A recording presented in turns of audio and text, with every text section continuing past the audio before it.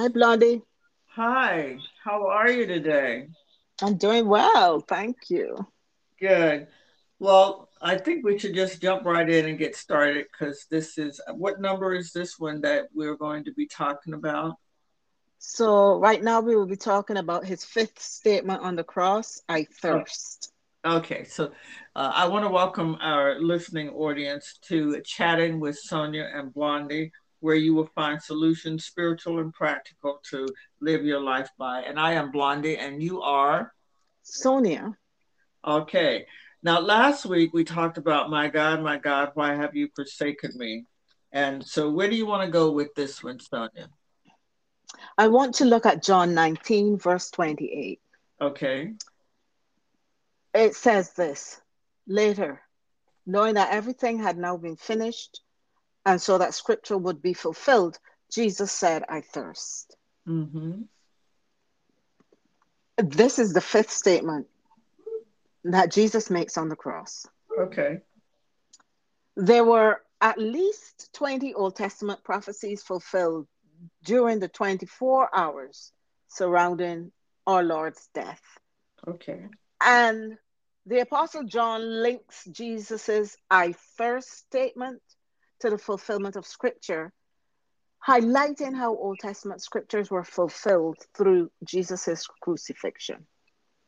John wants you to know that everything was happening according to God's plan.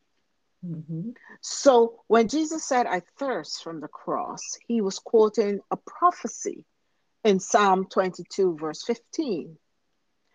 My mouth is dried up like a potsherd, and my tongue sticks to the roof of my mouth. You lay me in the dust of death.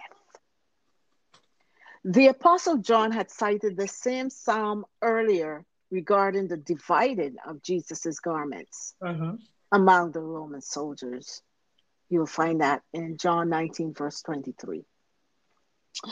So let's look at that phrase, I thirst. It has intrigued many of us since it was first uttered, Mm. and it stands in direct contrast to his other statements on the cross.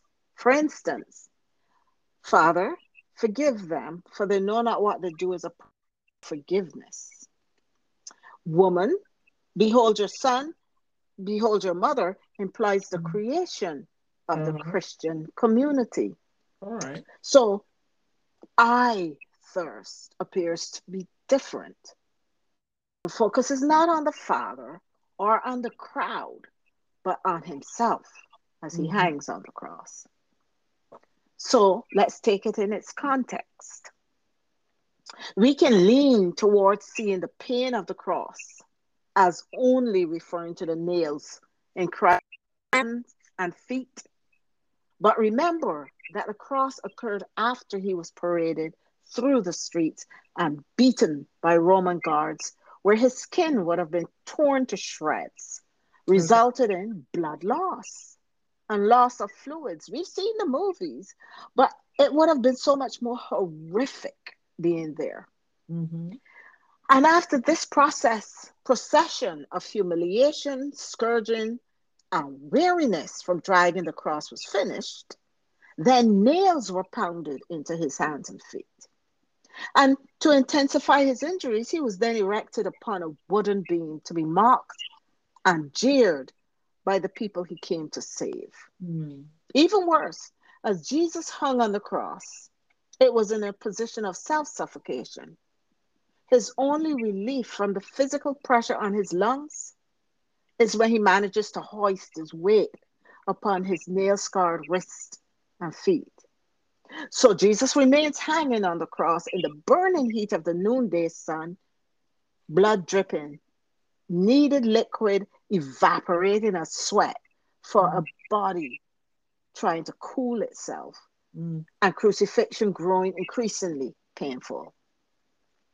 So it is out of this reality of physical exhaustion, sun exposure, and the physical pain he was feeling that Jesus became severely dehydrated. Okay. Jesus of his own thirst because it is a dire need. Jesus is physically thirsty. He is human. Docetism. is a heretical belief that Mm. Jesus only appeared to be human. The heresy taught that Jesus, the second person of the Trinity, did not experience the suffering of the crucifixion, and the cross was a type of divine show. Uh-huh.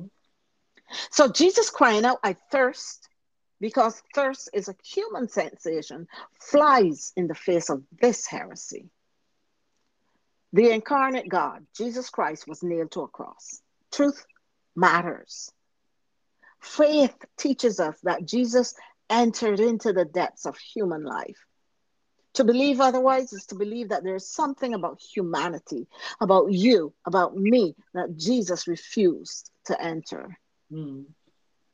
Redemption is only found in Christ's full embrace of humanity. Mm. Jesus entered the reality of our pain, suffering, and death, taking the suffering of humankind on himself to be our path to redemption.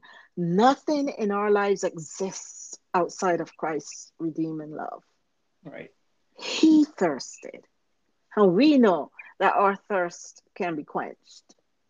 Fully human and divine, Jesus had a conversation with a Samaritan woman at the well of Jacob, her ancestor.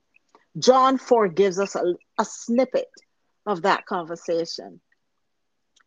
Jesus answered, everyone who drinks this water will be thirsty again. Yes.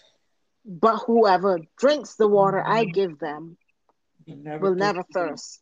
Mm-hmm. Indeed, the water I give them will become in them a spring of water, welling up to eternal life. Christ does not have two different and opposing natures. He has one nature, Mm. equally human and equally divine. He Yes. needed water, but he is also Jehovah Jireh, the Mm. one who provides for our needs and is our eternal spring of living water. Mm.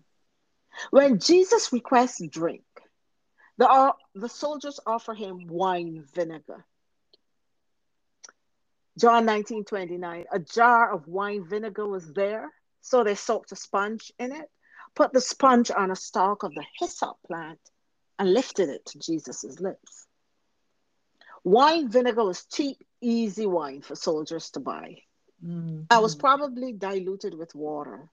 Gee. Oh, it was cheap. So contrast this with when Jesus started his ministry. He had turned wine. And the quality of that wine was such that the master of the banquet had declared to the bridegroom, everyone brings out the choice wine first, and then the cheaper wine after the guests have had too much to drink. But you have saved the best till now. Mm-hmm. But now, here we are. When Jesus needs pure water to quench his human thirst, he is being forced to drink cheap wine, diluted with water that is bitter to his taste. That is all that man can offer God. We are so lost in sin that we cannot often see the contrast between God's provision and the works of our hands. The works of our hands tends to be cheap and easy unless made fruitful by God.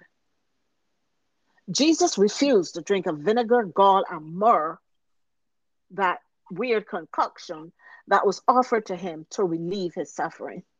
It Mm. says this in Matthew 27, verse 33. And when they had come to a place called Golgotha, that is to say, place of a skull, they gave him sour wine, mingled with gall to drink. But when he had tasted it, he would not drink. Mark 15, verse 23 says, then they gave him wine, mingled with myrrh to drink, but he did not taste it. And Luke 23 says, the soldiers also mocked him, coming and offering him sour wine, and saying, if you are the king of the Jews, save yourself. Mm. This action was a fulfillment of Psalm 69, verse 21, which says, they put gall in my food and gave me vinegar for my Mm. thirst. Wow.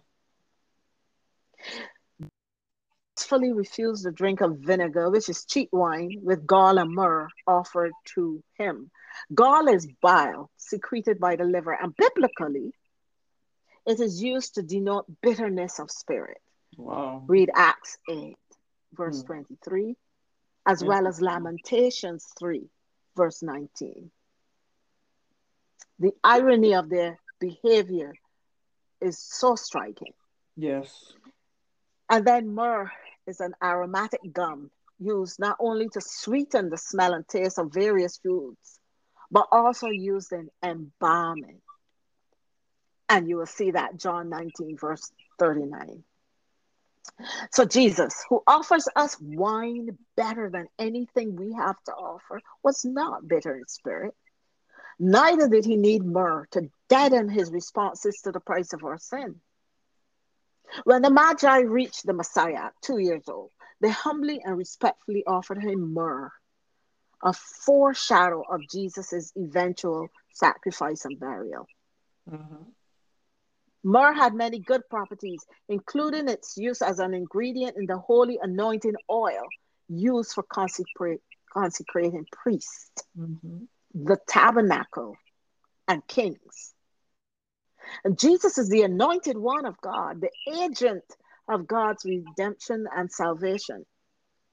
But because the offerers neither believed that he was a priest or the house of God or a king, Jesus refused to acknowledge their sarcastic use of myrrh in their concoction.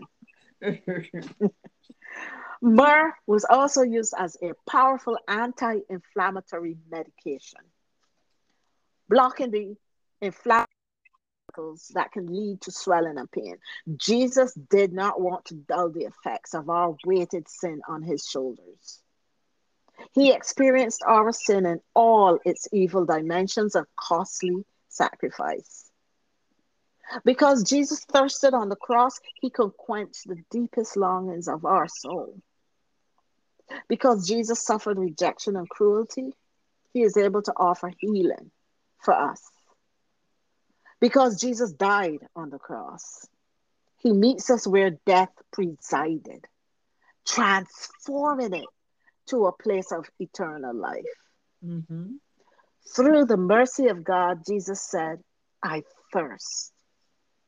And we, you and I, are filled. So, amen. Any Amen. closing comments, Sonia, before we say goodnight? I pray that as you've gone through these different comments, uh, sayings of Jesus on the cross, that it brings a sharp focus on what he went through and makes it personal. The depth of his comments were preaching that is still relevant today. And I just pray that we can draw closer and have a clearer picture of what he did for us. That because sometimes I think we can go through the motions and lose the depth of meaning of this season of Lent. Mm. So next week we will look at the last two sayings and I combine them because Jesus will say, "It is finished." And then he said, Father, into your hands I commend my spirit. They're tied to each other because having finished what the Father sent him to do, he can now rest in the Father's hands. So we will look at the final two sayings wrapped up into one next week as we approach the culmination of this journey on Good Friday. Amen. So we just want to thank you for joining us, and that concludes I Thirst. And if you like what you've been hearing, please share it with your friends and family. And until next time, I am Blondie, and you are, I am Sonia. and we are signing off. Good night.